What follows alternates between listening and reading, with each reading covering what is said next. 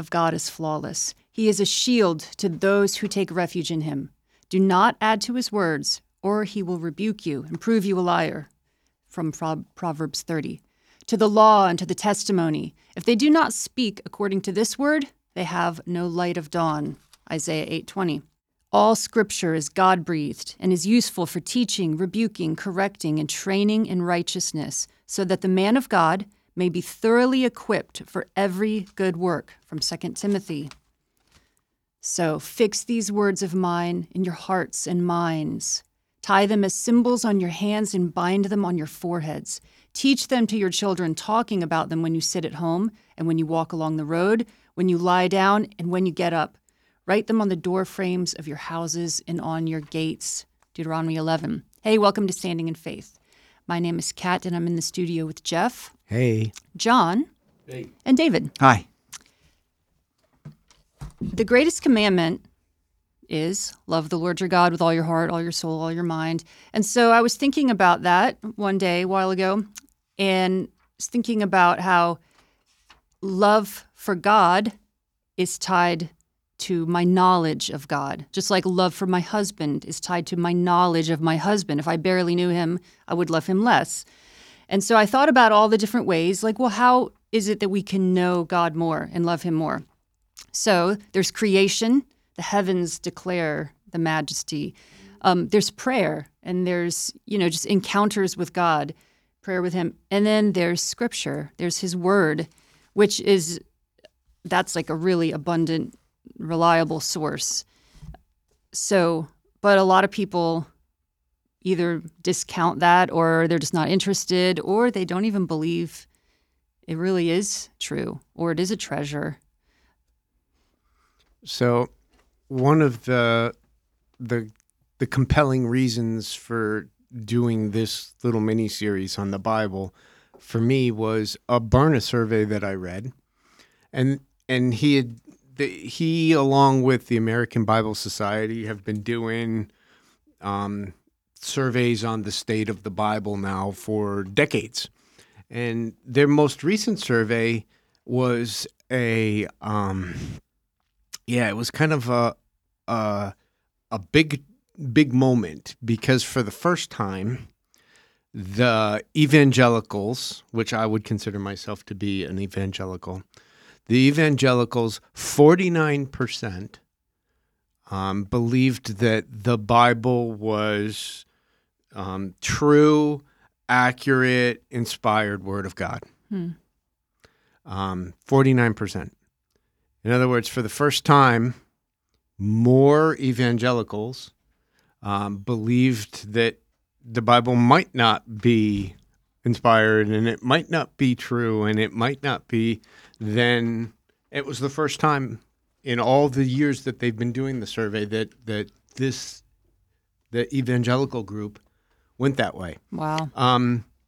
And the evangelical group is traditionally the group that they surveyed that did believe, the majority believed. Now I guess I find myself in a minority, which kind of, I say it compelled me. It got me thinking, right? And I'd like to be able to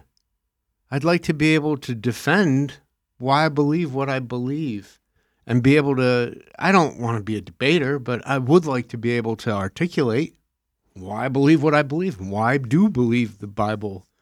I am one of those 49, I guess, that does believe that the Bible is inspired, it's true, it's the Word of God.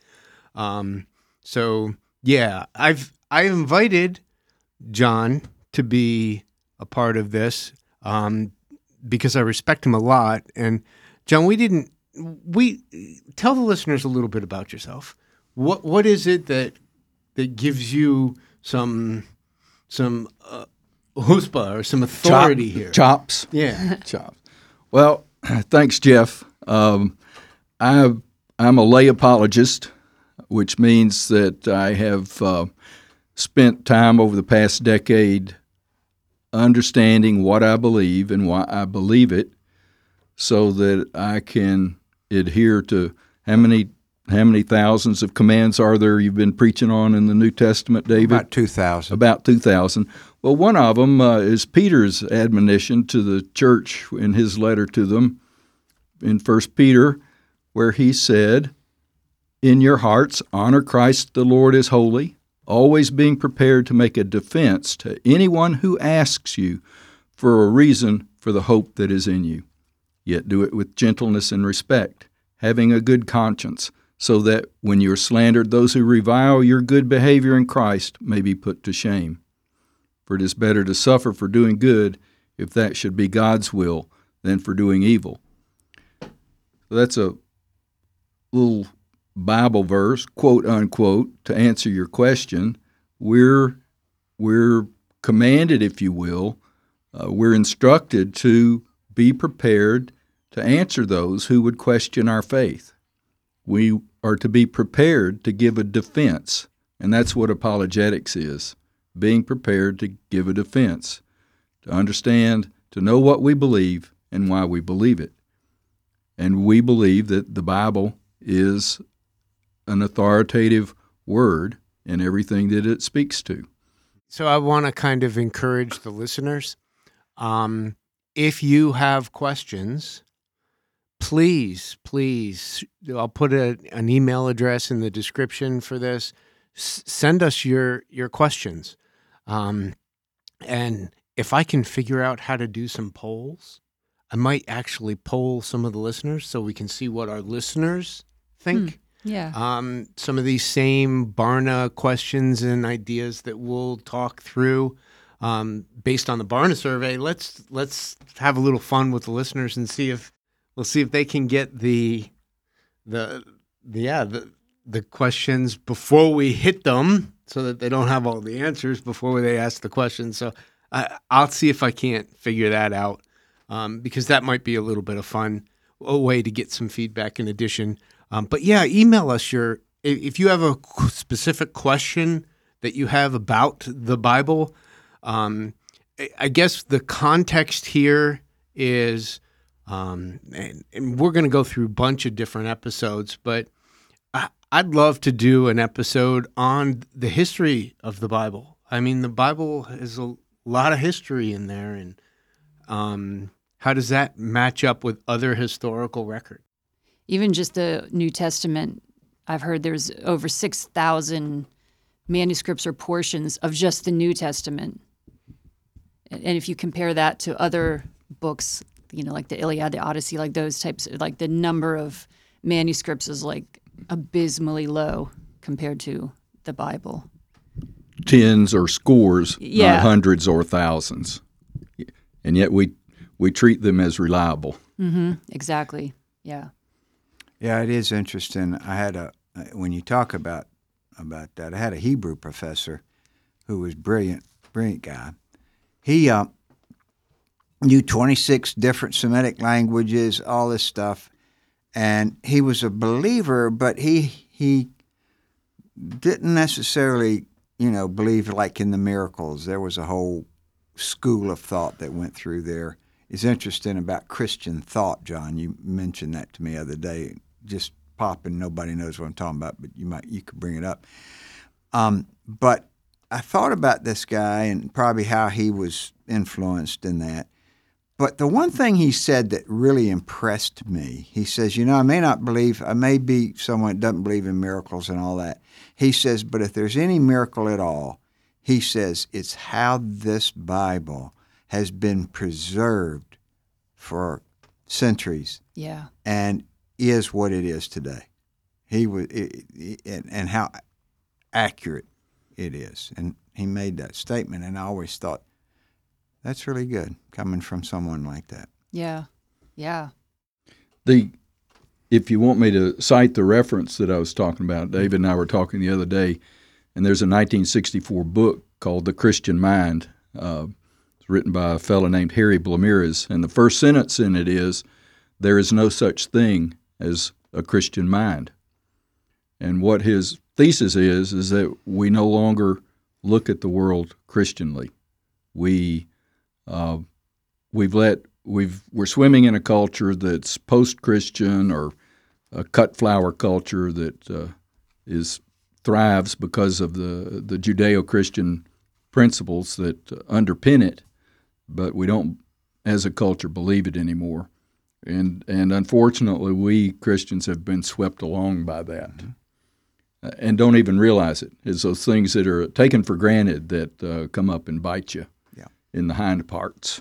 Yeah, our culture has it's part of one of the philosophies of our culture, American culture today, is that there is no big grand narrative, which is what the Bible presents. This is a cohesive story of God creating us, losing us, redeeming us, all the whole thing. And that's just something that most people today just believe there's just all sorts of truths, not just one truth. And I'm sure we'll look at it, but, there's a golden thread from in the beginning to even so come Lord Jesus in Revelation. From Genesis, there's this golden thread of the beautiful grace of God and God's salvation plan, all written through it. Every book. I was even impressed one time. I heard Oral Roberts preach years and years ago, and he preached on the fourth man. And that was about the fourth man in Shadrach, Meshach, and Abednego. There's a fourth man in the fire. And he went through, and he started in Genesis, and he went through every book of the Bible and pointed out Jesus in every book of the Bible in an impressive way. Yeah. And so it is amazing. And I'll tell you someone else. Some of you may not know who Derek Prince is, but Derek Prince was a logician. He got his PhD in logistics, blah, blah, blah. And he from Cambridge. And then the Second World War came, he was in the war. He got sick. He was in a field hospital for 3 months, and he was bored, so he started reading the Bible. And of course, it ultimately led him to become a believer. He was in a field hospital in Israel. Yeah. Oh, wow. Yeah, right? And so what impressed him, though, more than anything else, he said how logical the Bible is. Yes. And this is a logician talking about, a PhD in logistic, in logic. And he said how logical the Bible is. So I always thought that was an impressive thought. I want to talk about different ideas with the Bible, right? So, for instance, I want to do an episode on the authors and the books and the canonization of the current Bible that most of us are familiar with. Why is that the way that it is? And what's the idea of the Apocrypha, and right? How come some Bibles have it and some don't? And right, so I would like to kind of do an episode just on that idea about the structure of the Bible. The quick way of saying, and it I don't think it diminishes as much, but Kat said it, the grand narrative, the grand sweep of the Bible, and that golden thread is God's creation of all existence, then man's fall, our rebellion, our redemption through Jesus, and then our purpose, restoration, and our role in that. And Jeff, you've talked about how only 49% believe that it's even true. Kat, earlier you were sharing some recent archaeological finds on Nineveh, and we'll get into archaeology in another episode. Yeah. Does anybody hear a theme here? But and I'd love for you to tell that. But part of our problem, and I think why we don't trust it, or we don't believe it, or we're not sure, is because it's been presented to us as in elementary school and in Sunday school as a bunch of little isolated stories. Mm-hmm. Jonah and the whale, didn't want to go to Nineveh. David and Goliath, Samson and Delilah. et cetera, instead of understanding the golden thread, instead of understanding that it's an incredible narrative that unfortunately much of our culture dismisses because their authority, we believe that the Bible is authoritative in everything that it speaks to, which is pretty much everything. But in years past in our culture, that authority has been reason, this thing called the Enlightenment, which turned out not to be so enlightening. And today it's feelings. If it doesn't align with the way I feel, then it must not be true. We try to adjust reality for what I'm feeling. And just because I feel like a cat doesn't mean I am one. Right, Cat? Yeah. Oh, wait, cat is one. Yeah, the human heart obeys what it desires. So if you just desire, I just want good feelings, you're just going to be like blown around by every wind of doctrine, and you're just going to be unstable. The Bible speaks to that. And and it also talks about how deceptive the heart is. Yes. And I think that's one of the key things here is to realize that we're all deceived. Just how much? If we don't have a Christian mind, that whole thought, then where have we been deceived? Exactly. In what ways? And that's why it's so important, I think, to really begin what we're doing now with this whole Bible approach is looking at all that. Yeah, Peter said when we lived in ignorance, our desires were evil. So we don't want to live in ignorance. We don't want to have evil desires. We don't want the sinful desires wage war against our soul. So nobody wants that. We all want to be a workman approved by God. The Nineveh thing was a few weeks ago, I was reading the book of Nahum, which is a prophecy about the destruction of Nineveh.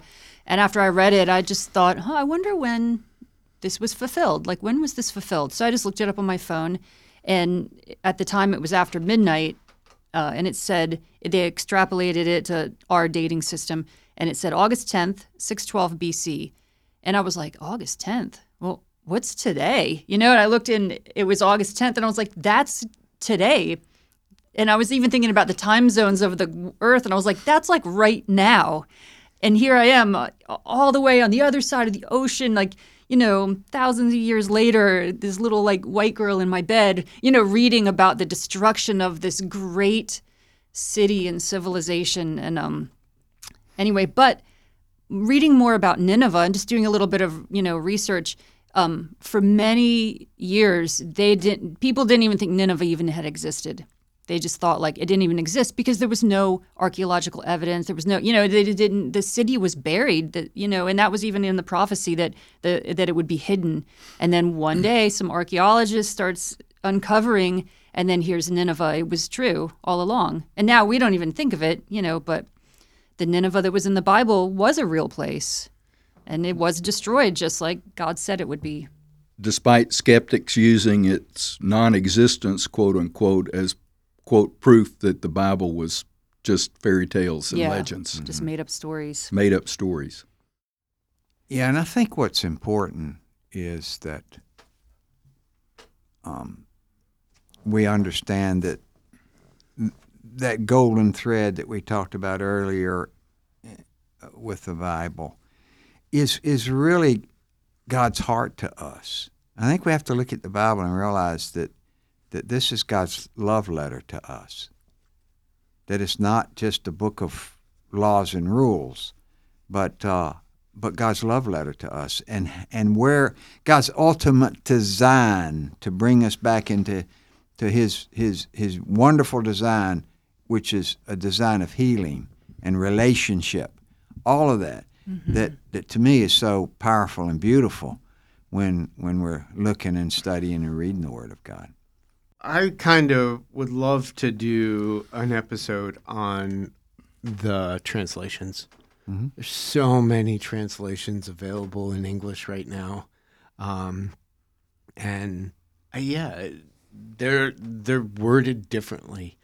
So I'd like to dig into that subject on the different translations and the different types of translation.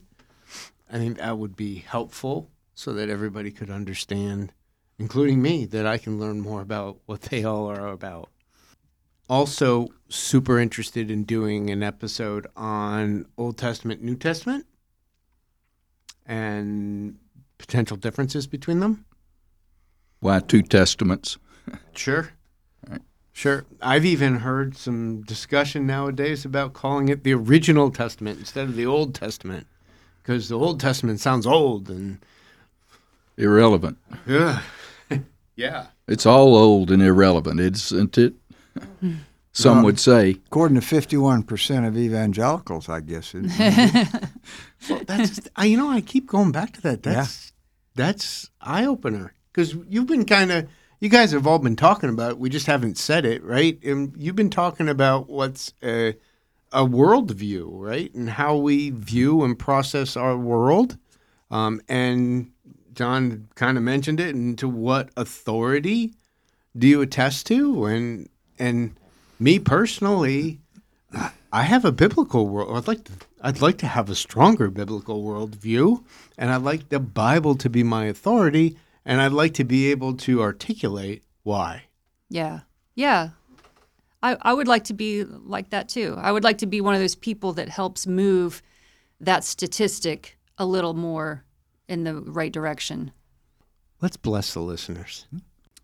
Lord, in Jesus' name, I bless those that are listening today, even us as we're here, that you would give us a greater, more powerful understanding of your heart and the Word of God, and how powerful it speaks into our lives, that you would bless us with a biblical worldview, that we can see the world through those glasses that expose the beauty of your design.